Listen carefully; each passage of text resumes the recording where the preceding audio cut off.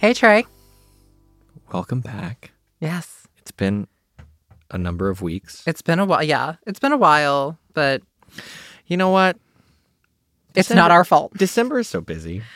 I saw a tweet the other day that said the time between Thanksgiving and Christmas is probably the worst time in anybody's life to get anything done. That's fair. And I felt that very much this year. That's fair. Yeah. And you had finals. I had, finals week. I'm officially done. So we will not be talking about group projects. How'd it go? How did it end? You have to give a satisfying conclusion. I actually have a very cathartic conclusion. Okay. Everything got done. One of the group projects, everything was finished. For one of the group projects, we were supposed to do our final presentation, and our professor got sick, so we just had to send in a recording. And I was like, Santa got my letter. There is a God. And then for the second group project, Did you just imply that Santa is God? Yes, as Fair enough. a Jewish person, I believe that Santa is God. And then for the second group project, the professor had us do a review and a 5-page reflection, which we could have done as a group or individually or any combination. And I immediately told the group I will be doing it alone. Amazing. So they have to figure it out. And it was a 5-page paper, just dragging them. Just like very detailed, very specific examples of what everyone did and didn't do and how the entire this was stressful because I pretty much had to do it myself.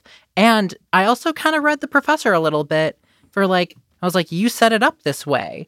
Like, you didn't set up the group project in a way that holds anybody accountable throughout this. Sure. And so, whether or not you're like, well, I'll dock points at the end if you say that they didn't do work. I'm like, yeah, but I still had the stress. I still had to do a lot of work. Right. So it doesn't take that back. I don't care that they're getting a lower grade. It doesn't help me.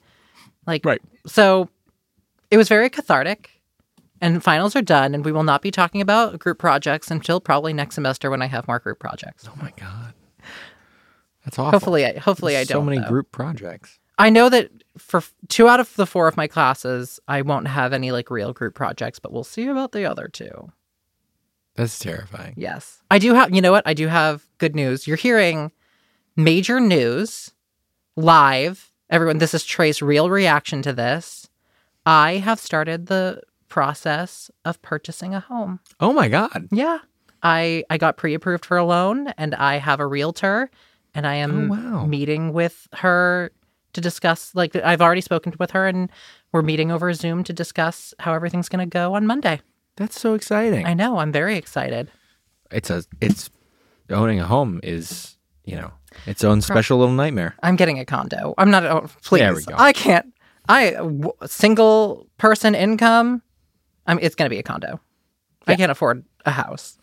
Or it'll be the smallest house you've ever seen. But I don't. Tiny home. A tiny home. I don't want to live in it. trendy. No, I need some space, but I don't I don't need a full home right now. So it'll just be a nice condo. That's exciting. Yeah. Owning property is good. Sure. So I've been told. I think, well, it's not a home, so it's going to be a little bit different, and I think a little bit more manageable for me. Sure, that's exciting. Yes, it is. How have you been these past, I don't know, it's been a year, right? Stressed. Yeah? Stressed and busy. Mm-hmm. Stressed, blessed, and busy, and booked, and blessed. Yep. That's the phrase. All of those things. I'm prepping for a bunch of shows coming up. Nice. That's exciting, though. Yep. Doing shows. Songs for a New World is coming up, which Nice. is Oh, yeah. super fun. Great show. With Chantel, who we just had on the podcast. Yes. And my friends Jermaine and Steph. Mm-hmm. And it'll be wonderful. I'm excited. It's a really unique experience, which I don't know if we've covered anything like this before, but it's a very unique experience because all 4 of us are trained singers and trained musicians. So there was no audition for this. No, was there? no. This is a hand-picked. It's a small show. Steph is directing as well. Oh, cool. So she just kind of picked the people she wanted to work with, which Perfect. is super nice. And I felt... Listen, we've done it.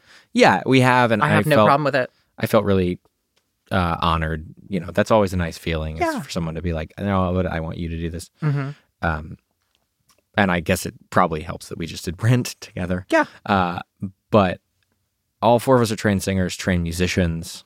And so it's a really unique experience where we just all kind of like, I mean, yes, there's learning of harmonies because those harmonies are really dense in that show. But it's a lot of just like, we come into rehearsal, we sing through the song, and that's the end of the rehearsal. It's great. Yeah, that's because you guys haven't gotten to our topic for this episode yet. Oh, well, true. But I don't think it'll be a Forgets problem. what we're talking about, looks at the outline and remembers, audience. Mm-hmm. Yeah. Amazing. I can only remember like 2 or 3 things at a time. That's fair. Goldfish brain. Goldfish brain, yeah. Goldfish brain is what I just said. We'll have to edit that out, but we won't. That's fair. I forget what you look like very easily. Oh, God, yeah. Same. Yeah, so what are we talking about today, Adam? We are talking about something I'm probably the most critical of when I see a show, which is the stage directing. We've talked about music directing. This is I call it stage directing because, I don't know, it just feels a little bit rude to music directors that you're like, you're the music director and this person is the director. And I'm like, no, you guys direct, you're both directors and you direct different things. So we're talking about stage directing. This is... Not to get us immediately sidetracked, but... Well, why else do I have you here, Trey? It's a very interesting thing you just brought up that I've always felt like music directors in a musical need to have at least as much say as the director. Yeah. What you've so wittingly called the stage director. I don't think I think that's what it's called. Yeah. That's actually just like what it's called, and we kind of just decide like, oh, we're just going to call him the director, and there are reasons for that we can get into. But I think that when it comes to like casting and what's going on, I think a lot of music directors get pushed aside. Yes. To like a secondary, it always is kind of like the director is on top, and then under the director is the music director, and then like choreographer and other things, stage manager, other things. When really everybody else. that isn't necessarily probably the most efficient way. I guess it depends on the person, but depends on the person, depends on the show, depends on the theater.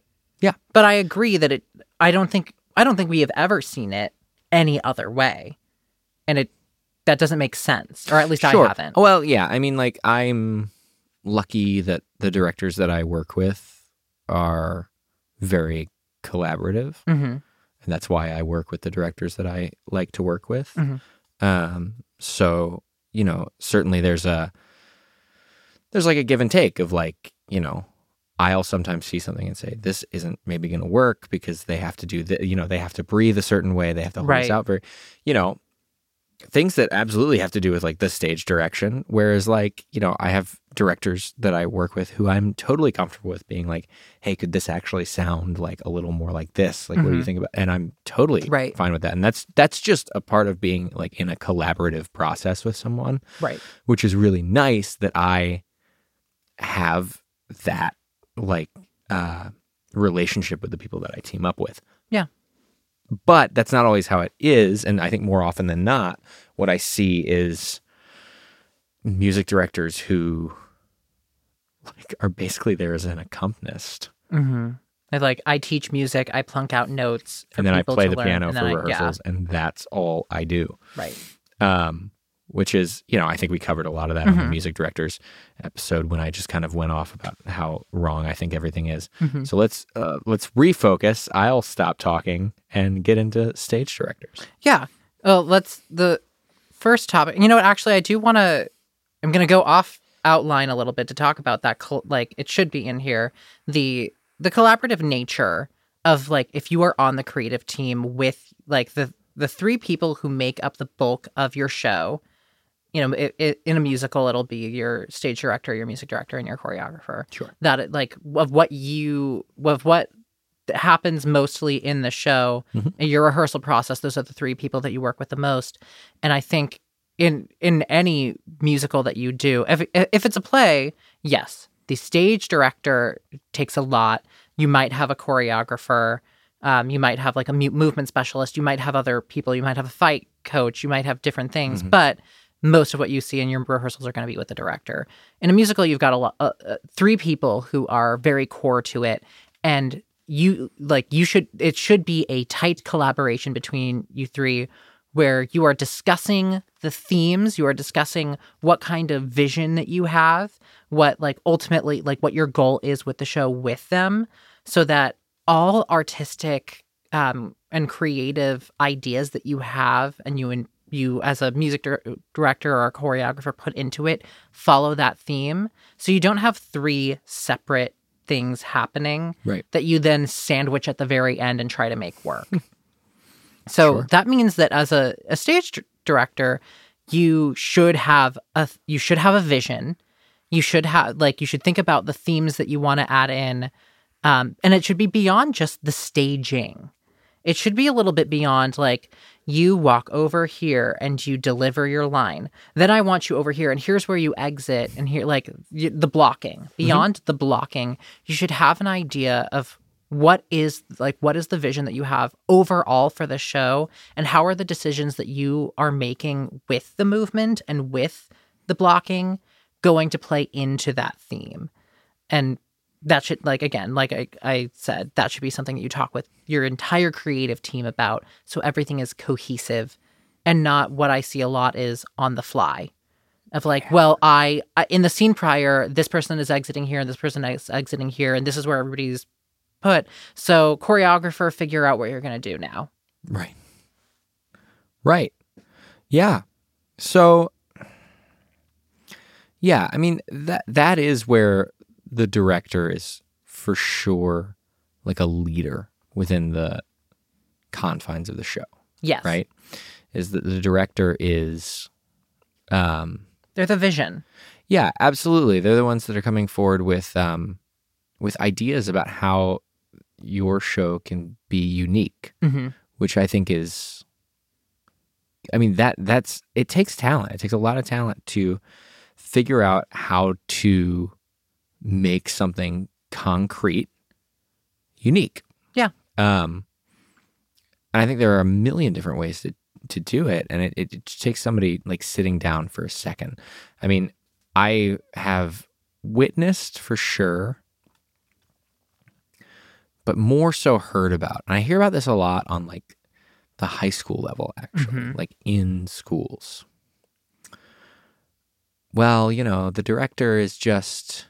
Or actually, one I got recently from a student was, I asked my director, like, should I not be on stage for this scene? When should I have exited? And the response was, well, I didn't see it in the stage directions that you left. Ooh. Yeah. So let's get this out in the air right now. It's my hill to die on that nobody's ever thought about. This is a good one. Yeah, you've heard this probably 1,000 times.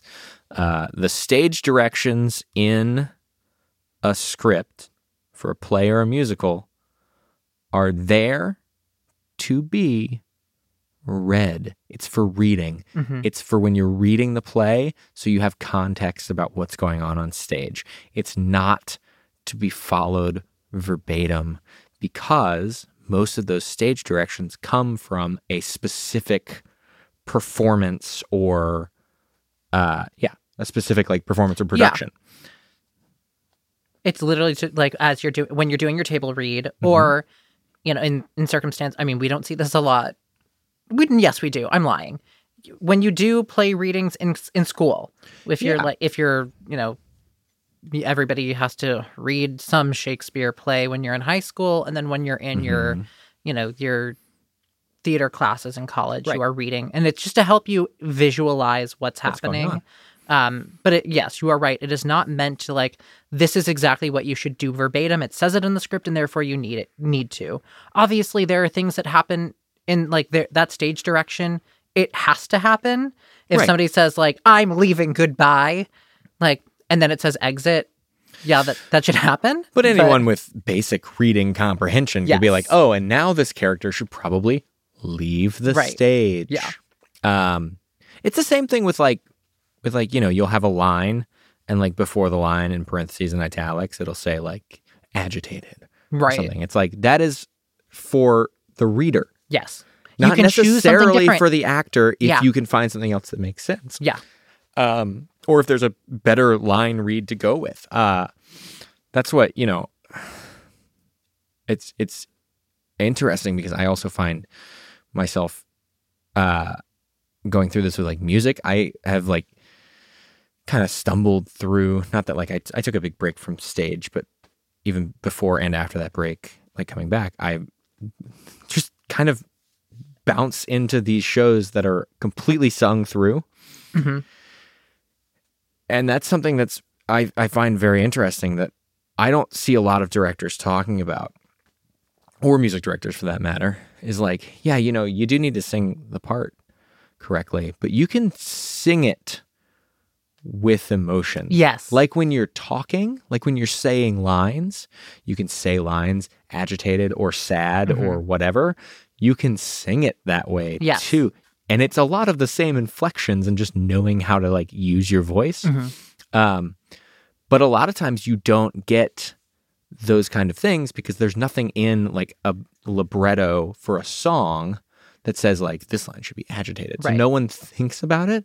So you end up sometimes watching these performances where people, we've all seen it, folks, where it's like somebody with a gorgeous voice on stage singing, just dead behind the eyes, Right. staring straight at the back wall, just like singing a beautiful song, but with no emotion. And No emotion, but also like copying the soundtrack. the cast album, which like, know. you know what, if you don't have anything, if you don't have the acting chops or you're not thinking about it, then at least fine, copy something that people know.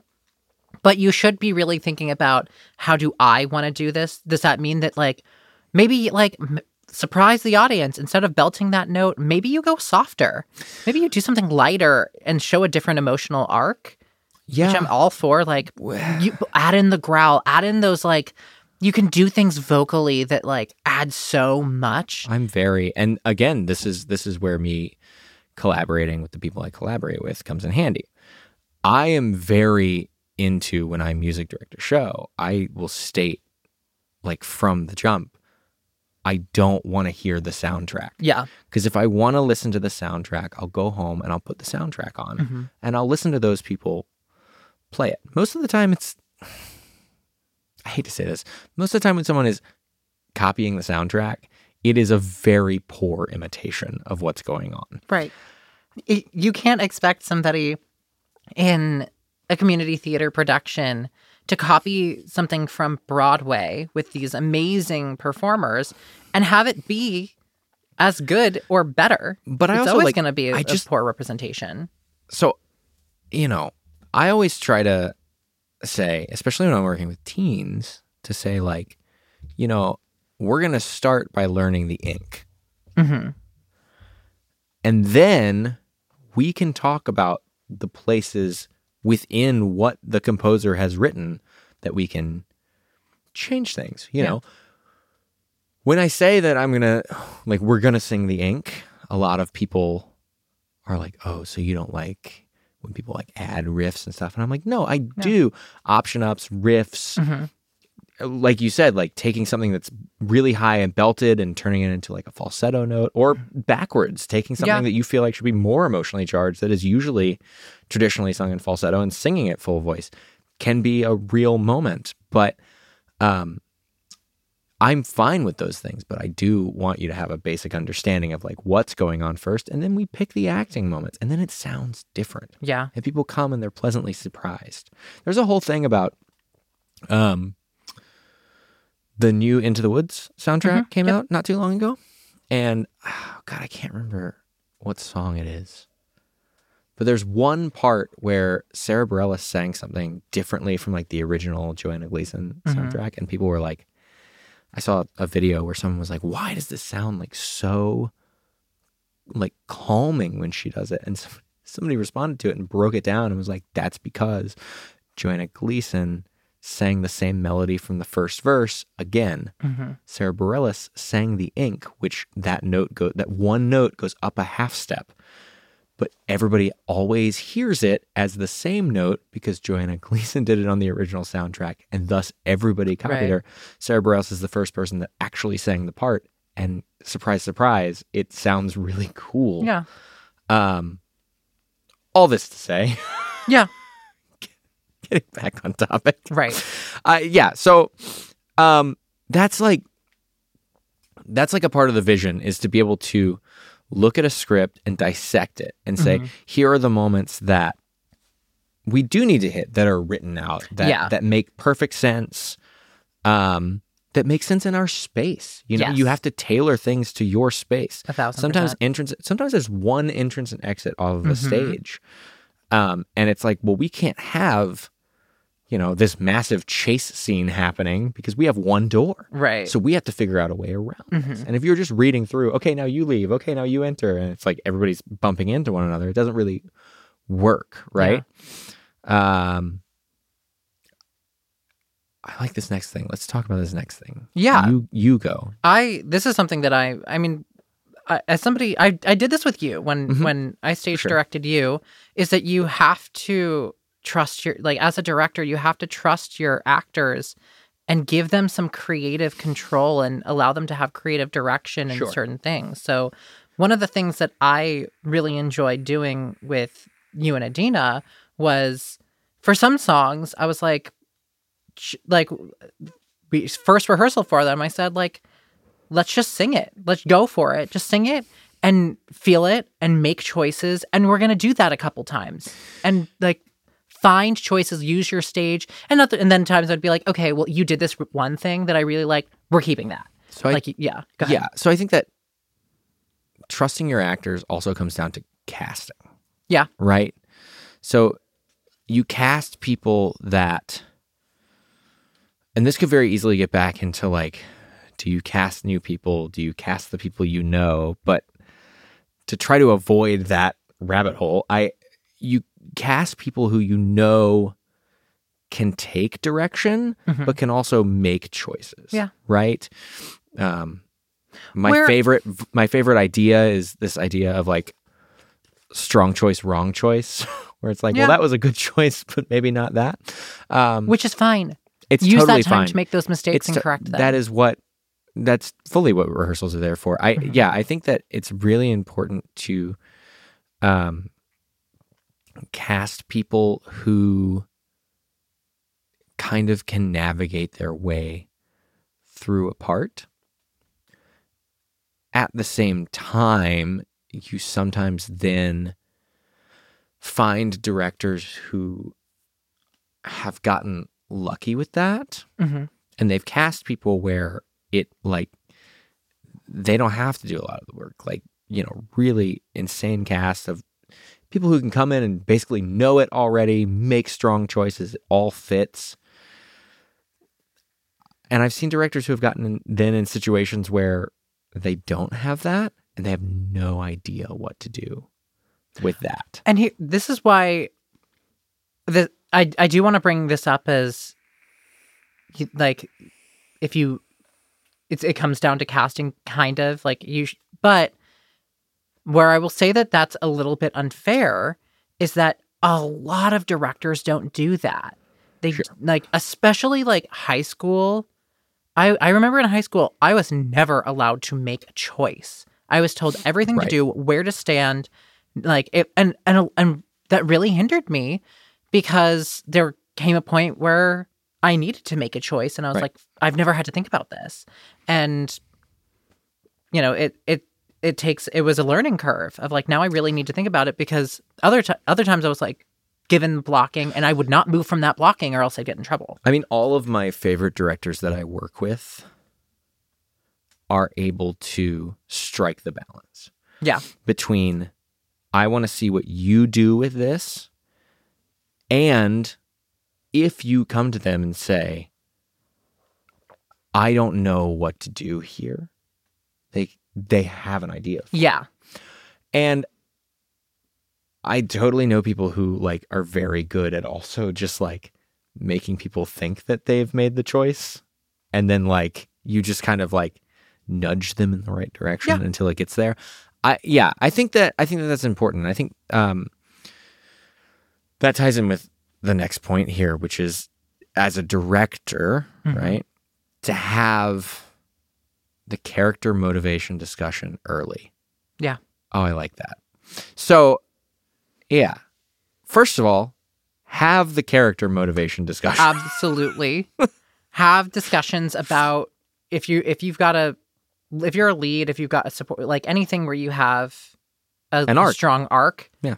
That should be like, I almost think that the conversation should happen during the audition to see like where your mind is at, or if you've even thought about it. So not necessarily like, this may not be what you land on, but almost say like, where do you see this character? I think of something like Next to Normal with Gabe. Like, how do you see this character? Is it a ghost? Is it a figment? Is it like, what is this? What is it, an idea? What is it? Like, what is your underlying thought for this character that is not spoken to the audience? It's like doing an interview for the part. Yes. Yeah. I don't hate that. I don't hate that as a concept at all. That an audition is an interview for the part. Unbelievably, I agree with you. We've agreed. Shut up. We've agreed. And I am also mostly right. So I think like it should be something where you're like, let's talk about this. And that can really separate people who are like, oh, I thought I was just going to like read the lines and like maybe have enough emotion in my voice to get the part. So, yeah, well, and it's interesting about that because I have heard directors talk about like auditioning people, right? And saying they have a really strong grasp on this character, and I want that. And I have also heard directors say they have a strong grasp on this character, and therefore I cannot mold this person into that character in my vision of the show. And so I think it's interesting because I absolutely see both sides of that. Yeah. And that's why it's a conversation. Yes. This is something where like, because we've been with stage directors that make choices that aren't appropriate for the show. And I think like you should be like, as a stage director, you should be listening to your actors, because as much as you may know the show and your vision, your actor will know their part better than you. Well, if someone says, I'm uncomfortable with this, like I don't know how to get through this line, this monologue, this scene, what I don't understand, then you need to be able to have that ready to go. You need to have already thought about it. Yeah. Instead of being like, well, do it anyway. Figure it out. Just do what I gave you. Yeah. No, have the conversation. That's not, as long as the person is vaguely doing what you told, like, and not like, running through the audience screaming and then being like, I don't understand how to do this scene in Guys and Dolls. It's like, you have to be able to, that's the thing is like a teacher, right? That I've always heard is like, you should always have like a couple ways to explain something ready to go. Yeah. So if somebody says, I don't get that, you have another way to explain it. Sure. But also listen to what I'm more saying is not necessarily like motivation, but we've had situations where people are on stage when they shouldn't be on stage, and it like doesn't make sense to the story or their character, things like that. And listen to them, and you can admit like, oh yeah, no, that doesn't make sense. Let's figure it out. Well, I mean, this is like an overarching like thing, and I feel like it happens in the arts like a lot.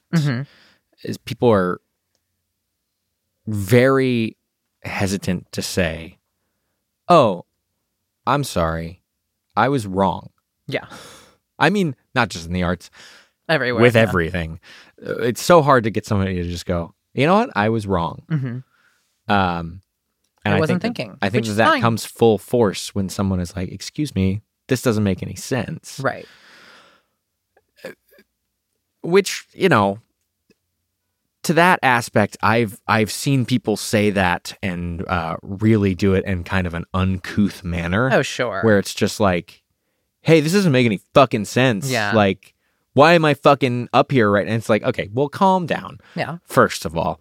But I think if you approach it like, hey, what? Yeah, I don't think I should be in this scene because of A, B, and C. Yeah. Then, the director should be able to either go, oh my God, you're right. I totally spaced about that. Mm-hmm. Or, no, actually, yeah. you're here because blah, blah, blah. Yeah. Yeah. Okay. I'm going to let you tell the next story. This is, I had to put this in. Up. We talk about this a lot. And this is something. This was very nearly the name of our podcast. This is almost, like this is actually, this was considered and I vetoed it hard. This next, I want to talk about vacuuming the sand directing. And this is not, vacuuming the sand directing is not a common term that you will hear anywhere outside of if you know us. But here's the story. But now it's going to be hopefully let's make it a thing. Again, across the theater community. Coining it. So here's the story. We were in a show together and I was playing a waiter, and I waiter in like a diner type situation. And the scene was, people in the diner, people are leaving. It's kind of almost closing time. It's getting to closing time. And we're about to enter the second act love song. And the director tells me, you're going to walk on 2 seconds before this second act duet love song begins. And you're going to wipe down the tables and put the chairs up and do things that you would do in your closing. And I was like, in their scene? And he's like, yeah, we're going to really hit the nail on the head that it is closing time. And it was it was a bad decision. Whatever I did it, I was my feeling that I was bringing was, it's the end of the night. It's a long shift. I'm trying to be every this was in Hollywood and every waiter is an actor. So you're like, this isn't what I want to be doing. Let me just wipe down the tables really quickly, put the chairs up. And also I was doing it really quickly so I could get out of the love song that is happening while there's the big love number that is happening. It's insane. Fast forward to the next show that I do. And we're working with a choreographer who's helping us with ensemble movement. And he says, I was watching this show once and a waiter was, putting everything away for the evening. And he just looked so lethargic and the actor wasn't giving anything. I didn't see a motivation or a purpose. And I said, that was me. He's like, no, it wasn't. It was not you. I said, that was I know exactly what you're talking about. That was me. And he was like, no, it couldn't have been. And I said the name of the show and the theater. He's like, oh my God. He felt really, I didn't like him as a choreographer. He shouldn't have been doing that. But he definitely had egg on his face that he just said I was a terrible actor in front of me. And you know what? I stand by my motivations for that. And so afterwards, I had a conversation. Actually, it was with Chantel. I was talking to her, and I was because she was like, "What was that? That was really weird that conversation even happened." And I was like, "It was bad directing. I was given bad direction, and I tried to do something with it, but it didn't make any sense." And I asked around to people who had seen it. I was like, "Did you understand that it was closing time by the fact that the lights were dimming and everyone left?" And they're like, "Yeah, you didn't need to do all that.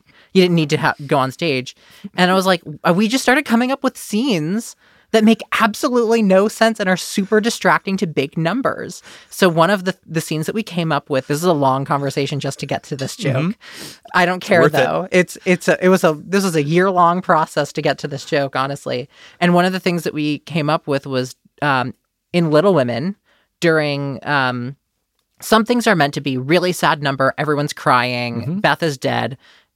And you just have somebody come in, one of the ensemble members, and just vacuuming the sand on the beach. Mm-hmm. And so distracting. Makes no sense. Why have it there? Terrible directing. It's just goes a weird step too far. Where it's just like, well, how are you supposed to know that they're on a beach? Like, just doing those things that are like, it's just dumb, over the top, doesn't make sense. And that's where within our circles, we'll call it vacuuming the sand directing, where it's like dumb direction, where they're like, well, we have to, for the dumbest reasons, on the idea that the audience will not get something very clear and very simple. Oh, yeah. People get so into like the tiniest little things that do not matter. Yeah. Set changes. Oh, nobody cares. There are some I know exactly what you're talking about. There are some set changes where I was like, you didn't do anything. You didn't make a change. Right. You like moved a staircase and you're like, we're in a different room of the house. Which is like, fine if it's functional. No, great. It's never. If it's functional, if it's like we're moving this staircase so we can access this other part of the stage we built, If it's I think necessary. that's awesome and like really cool. But it's like people who are like, they move a couch from stage left to stage right, and they're like, because when the couch is on stage right, that means they're in this house, and it's like, you know what, just figure it out in a different way, because it always becomes this thing of like when there's too many set changes in a show, we are not on a Broadway budget. No. We don't have set changes hydraulic sets that come in and out. Yeah. I once saw a show, and I won't name the show. That's what we do here. But I once saw a show that is a very long show to begin with. Mm-hmm. A very long and serious show. And the setting of the show goes from inside a character's house to outside a character's house to inside a character's house to outside a character's house. Kind of like almost alternating scenes. Mm-hmm. And they had a big house exterior when I walked in. I was like, oh, that's pretty cool. It's pretty big. That's impressive that they built that as a part of their set. And then we got to the end of the first scene, and the lights went out, and I heard like the wheels. Yep. As they turned the house around, where the house set, impressively enough, had a whole interior too, and looked awesome. Yeah. And then they did the second scene, and then blackout, and then they turned it back around. Yeah. And they did that every time. And the show was like 3 hours and 45 minutes long. And I swear 45 minutes of it was set changes. Oh, absolutely. Because it never went quick. It's hard. They were when moving it's this massive fucking house. And it's, it's fine. Again, that is a vision. That's nice that someone was like, we're going to do interior and exterior to make sure people really get it. But also, if you had like a wall and maybe like brought on a chair every once in a while, people would have gotten it. Suspension of disbelief is way stronger than you think it is. Mm-hmm. And I feel the same way about like when a director just goes like way too hard into like any other kind of concept. Like the set is one thing, Mm-hmm. You have to be careful with adding concepts to musicals. And I know that, and I said this at the beginning, it's hard to have a vision for something so concrete as like a written, finished script that you are renting the license to. Yeah. So people add weird things. They'll set a show in a totally inappropriate like time period or setting, and then just like never explain why it's like that. They don't really complete the vision. Or make it work, or make it work cohesively. Yeah. Or, adding an ensemble to a show that doesn't have an ensemble is often just a disaster. Yeah. And I think that we need to be very careful with that, especially as we get into like, I've added this concept and it's a metaphor for blank. Let's just go into that topic. Yeah. We're skipping a little bit. That's fine. That's fine. Because they don't see the outline. We see the outline. But I see the outline. It's fine. I saw the segue and I took it. You know what? You made a smart choice. You made a bold. You have a vision. I had a and vision. You made a I made a choice. choice. Amazing. Yeah. We got to talk about these metaphors. Pick a metaphor, maybe two. Pick one or two ideas, themes, like these things that like have an underlying effect on the story that the audience can eventually pick up on and follow and stick with it. If you have, because Trey knows exactly what I'm talking about. I saw a show recently where it was just, the whole show was just metaphors. It was just all metaphors. Everything. There were so many things where I was like, I don't know why that happened. I don't know what it was. And then later it was explained to me and I was like, no, it wasn't. Like that, like I get why they were trying to do it, but an audience member doesn't want to think too hard. They're already trying to enjoy the show, the story as written. So if you're like adding on the like, oh, we did this weird thing in the background every once in a while that like only makes sense to maybe me. So a lot of shows I find fall into kind of two categories in my brain. There are shows that have like a point to make and like they're commenting on something about society Sure. or society at the time maybe or something in a time period. There are shows that definitely make these like big bold statements and I think those are great. And then there are shows that are like escapism. Just fun theater, and we need both. Yeah. We need both. 100%. When people take particularly escapism shows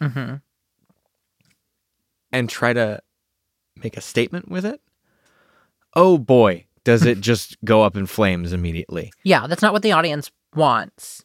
And maybe that's your point, to like make the audience uncomfortable. Find a better way. Do a different show. Maybe. Do a different show. Not to make a very obscure reference, but have you ever heard Gutenberg the musical? Yes. I think I listened to it once. Yeah, it's like a two-hander. It's super cheap to do. It's the guys who wrote it, I think, went to the same school or were in the same program as like the Star Kid team. Oh, got it. Yep. And it's a two-hander about these people who are presenting their workshop for Gutenberg the musical about Johann Gutenberg. It's hysterical because as the show progresses, you find out that they are not great at writing a musical. They're also playing all the parts, the two of them. Yeah. And you find out that they did no research about Johann Gutenberg other than the fact that he invented the printing press. Sure. It's very funny. If you haven't listened to it, the soundtrack is out there. It's a fun listen. In the beginning of the show, and this is exactly what we're talking about, and it is one of the funniest jokes in the entire show. They're going on and on about like, we wrote this, like I wrote the music, he wrote the lyrics. It's so fun. It's about Johann Gutenberg. We're so happy. And then out of nowhere, one of them is just like, now we want to talk about something serious. Our show has to be about something serious because then it's important. So we've chosen to also make our show about the Holocaust. Oh my God. And it comes out of nowhere and is related to nothing and is somehow perfectly what theaters do all the time. Yeah. Let's have this be a metaphor for something. Let's add in this setting. Yeah. Like, let's put it under this kind of environment. Now, there are shows that you can do that with. Yeah. Like Godspell, Jesus Christ Superstar. These are like shows that you can... They're almost built to be put in different settings. And I've seen like Shakespeare shows be put in different settings very, very... like to great effect. But I don't know. You have to be very thoughtful about it. You have to see your vision through. You have to make sure that it makes sense. Maybe workshop it with somebody. Maybe ask like one person like, hey, if I do this, is it going to ruin this entire show? Like, you can't workshop that in a community theater. Well, the workshop is the show. I guess the workshop is the show. True. You can't do it. But I just think if you're going to make a bold choice, really think it through. Spend a lot of time thinking about how it will work. What will the audience feel when they see it? is it cohesive, or is it kind of just like masturbatory? Yeah. Does it make you feel good to have said that you did it, or does it actually work with the show? Yeah. That's a good way to put that. I like that a lot. Just think it through. And I'm also, I'm a fan of try and fail. Like, community theater is the best place to try and fail. You should be. This is actually I always, whenever I'm critical in my head, I've gotten a lot better about like critical first and then afterwards thinking, okay, but like, what was the good side of this? Like, what was, you're upset. Like, I was like, I didn't like the direction of the show because there were way too many metaphors. And then I was like, but you know what? A community theater show had the budget and somebody was given the freedom and the license to do something different and try and fail, in my opinion. But you know what? That's a good thing. That's what we want from community theater. True. So that's the upside.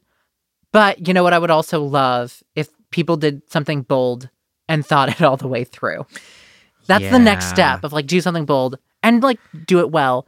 And make it clear. Yeah, make it clear. That's Don't let the audience have it. Let them be able to experience it, because it's not like a Netflix show where somebody can rewatch it a million times and be like, "Oh my god, I didn't pick up on this." Right. The person is seeing one. The audience is seeing it once. You have to make sure that you get your point across in that one show. And you know what? We talk about we do want people to make choices. We want people to have themes. We want people to have visions.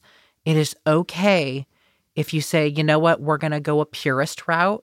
If you don't feel like you have that vision, it's okay to just say, we're going to do the show. Yeah, and we're just going to do the show. I don't even think it's like, we're going to go a purist route with this. I think it really is just, you know what we're going to do is we're just going to do the show. Yeah. This is a show that we've chosen because I like it, and we're just going to do it as it's written. Yeah. With these people who are involved. Mm-hmm. That's the change. Yes, it's the people. Give your actors the opportunity to make their own choices in this. Yeah. And that's where you can say, like, we're not going to do anything weird. We're going to try to do it very much, traditionally. I think that when I was in high school, and right out of high school, but before I moved up here, I was in like an improv group at our local theater. Mm-hmm. And everybody always talks about like, well, the number one rule of improv is yes and. Mm-hmm. We had another very great rule, which I've taken with me whenever I've had to do any sort of writing, improv, like whatever. No inside jokes. Oh, absolutely. No inside jokes, right? Because inside jokes aren't funny to an audience. No. I feel like a lot of like conceptual stuff that directors bring in, and they're like, this is my big concept. This is what I've always been thinking about with this musical. Mm-hmm. It's just a big inside joke. Nobody else gets it. It's only for you. You may think it's brilliant. Your friends who you've told this to for X amount of time, you may think it's brilliant, but it's an inside joke. The audience isn't going to pick up on it. The audience is not in on the joke. The audience is not in on the concept. Right? Yeah. And it should be, again, if you're doing a concept, you're doing an idea, you're doing a metaphor. If the audience doesn't get it, or it's not easily gotten, then you failed at it. You didn't do it properly, and you have to tone it down a little bit. Yeah, there's always that thing of like, people always say like, oh, the audience is dumb. So and that's okay. But I disagree. I mean, I disagree with it, because I think the audience is smarter than you are, because the audience is figuring out where to put their money and if they want to come and see the shows. In that sense, yes, they are. But so you have to then appease them to make them come back and see shows. Yeah. I come into someone who, like you talked about, like shows that make a point versus escapism. And I'm somebody who likes, like in general, I like shows that make a point more than escapism. I like to think that's like my critical mind is kind of always thinking about like what is happening here? Why does this work? Why don't I like it? So I think I get a little bit madder than the average theater goer when I'm like, why did that happen? I hated it. It shouldn't have been there. And then to find out like this was the point, and I was like, no, No, it wasn't it wasn't consistent. It didn't make sense. It wasn't clear. It like- might have been the point, but there wasn't a point. Yes, sure. Okay, we're gonna backtrack a little bit in the outline, but we're not really backtracking in our conversation. Yeah, let's start over. Anyway, so stage director. Oh my God, get rid of him.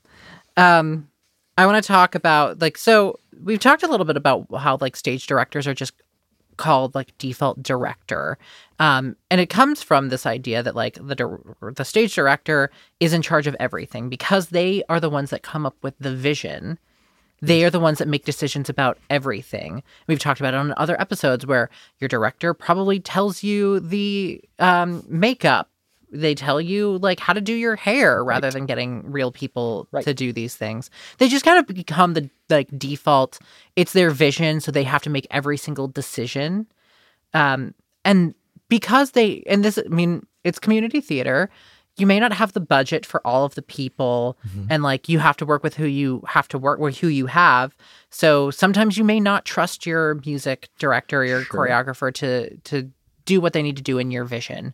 And that's why they become these the leader, the person that everyone looks up to, the most important person in the room.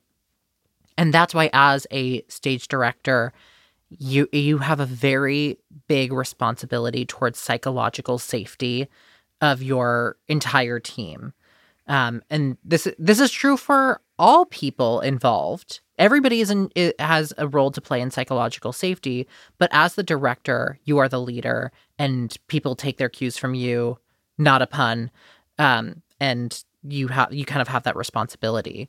So especially when you're working with actors who, when you are telling somebody to act, or especially depending on what kind of show you're doing, acting is a very vulnerable state that you're having to perform ever is very vulnerable. Yes. So making sure that they feel comfortable to make mistakes, to fail, to try again, to make choices is very important. And also kind of lead that feeling for everyone of this is what psychological safety means to you. Right. Having those conversations about the show, about the themes, we talked about the conversations around character motivation, making sure that it works for the actor. Because if an actor's this is actually where I saw the motivation, this is how I feel the character arc, this is what resonates best with me. And you're actually, I want you to go in a completely different direction and do something completely different. And they're I don't feel that. I'm having a hard time with it. You need to have the wherewithal to have that conversation of what can we do to meet in the middle? Is how do you work as a collaborative team to say, okay, let's find where your comfort level is. Where are the pieces that fit together with us? Right. Find those themes and see if you can work it out together. Yeah. Well, and also just as a general thing, you need to know how to talk to people. Mm-hmm. You need to know how to give criticism that is constructive. Yes. And not destructive. Correct. I remember being in a show and staging the big title number solo of the show, and the director just being that's all wrong, you're doing it all wrong. And that's it. I was okay, well, what would you like me to do, because here is where I'm at with it. Well, that's just wrong and it's boring and it's bad. And I was oh, okay, well, now I don't want to do anything. Now I don't care. Now, if I'm just gonna get berated and feel like I'm a bad actor, right, then I don't want to make a choice, because then if I make another choice and it's bad, if you touch a hot stove and it hurts, you're not gonna do it again. Right. Basic human behavior. So yeah, you should be aware of how you're speaking to people.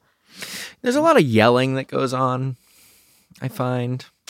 And most of it is totally unnecessary. There's no need for negative yelling, and no, I wouldn't put it as broadly as that. I mean, there are situations where absolutely, you can be like, what the fuck is going on here? Please reevaluate your life choices, all of them.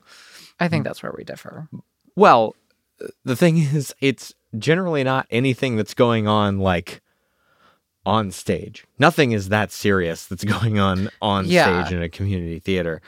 You know, there's a lot of Tech Week really gets to people. It really tends to like get under the skin. And I've never been that person. I'm just like, it's just a bunch of rehearsals where we're putting in all the exciting stuff. Why is everyone not thrilled right now? And people are just yelling, directors are screaming, and it's like, why?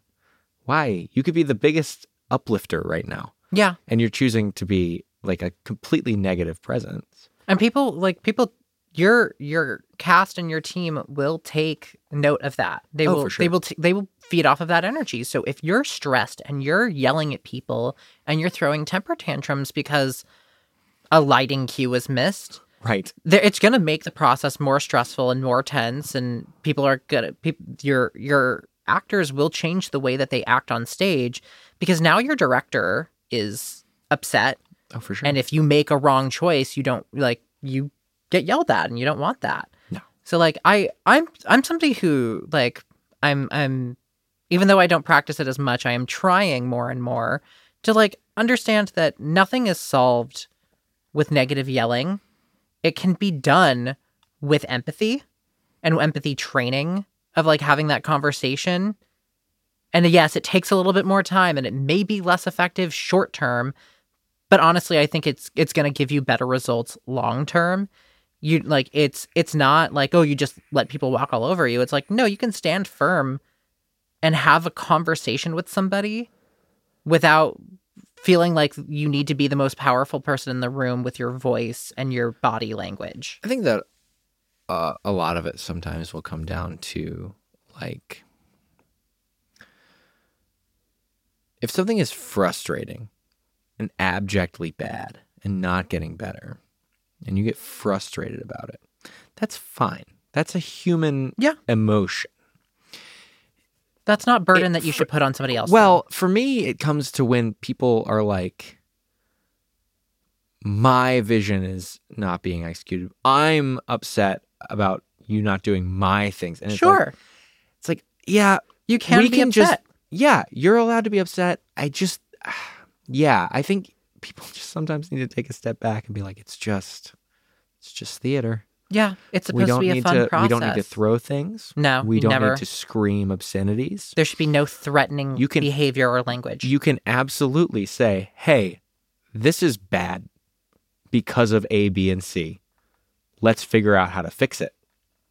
That is like a collaborative thing. If you are frustrated, but you need to take a second and calm down and be like, I'm seeing that this is not going right and we need to fix it. Yeah. That is the empathetic conversation. Instead of screaming, Yeah. Why the fuck are you doing that? Yeah. And it is okay to be stressed. It is okay to be frustrated. It happens. Yeah. But again, you take on this role as a leader and that has weight, that has responsibilities. You need to practice what you do in a stressful situation when you're frustrated and how you are going to learn new behavior around Yeah, it. it's very interesting to see how people deal with stress because I've totally seen directors scream and yell and all of that many, many times. I've also seen directors just completely check out. Yeah. When things aren't going. And I got to tell you, in the situation that I'm thinking of, that I think you'll remember. Maybe. Check out because things weren't going their way. Mm-hmm. And just I don't remember, but I believe you. Oh, it's fine. We'll talk about it later. Yeah. Like we always do. There's a lot of discussion that goes on after this podcast. I'm just like, now what were you talking about there? Yeah, we're not trying to get sued here.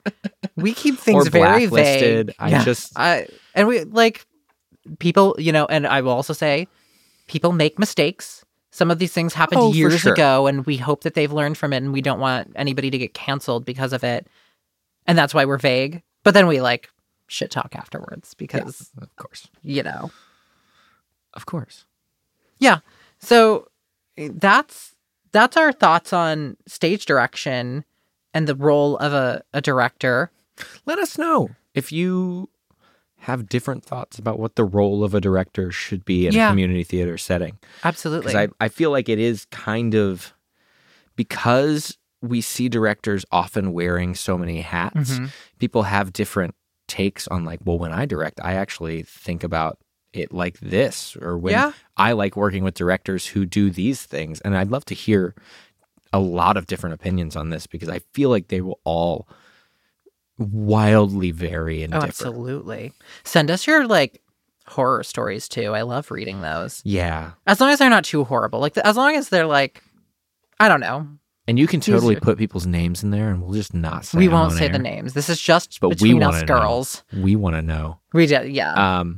And Adam, how can people reach out to us? Oh my God, what a great question. You can reach out to us at theatermandate@gmail.com. That is all one word with no dashes. theatermandate@gmail.com. Please email us. You can also DM us on Instagram if you want. You can message us on Twitter. You can leave a comment on our videos on TikTok, but it'll be a little bit weird. I don't think you can message someone. Yeah, you can. You can. Oh, then message us on TikTok as well. All of our socials are Theater Mandate, all one word, no dashes. So please, yes, follow us on these platforms. Email us. We'd love to hear from you. Yeah. That's it. Have a good holiday season. Yeah. All right. Bye, Adam. Bye, Trey.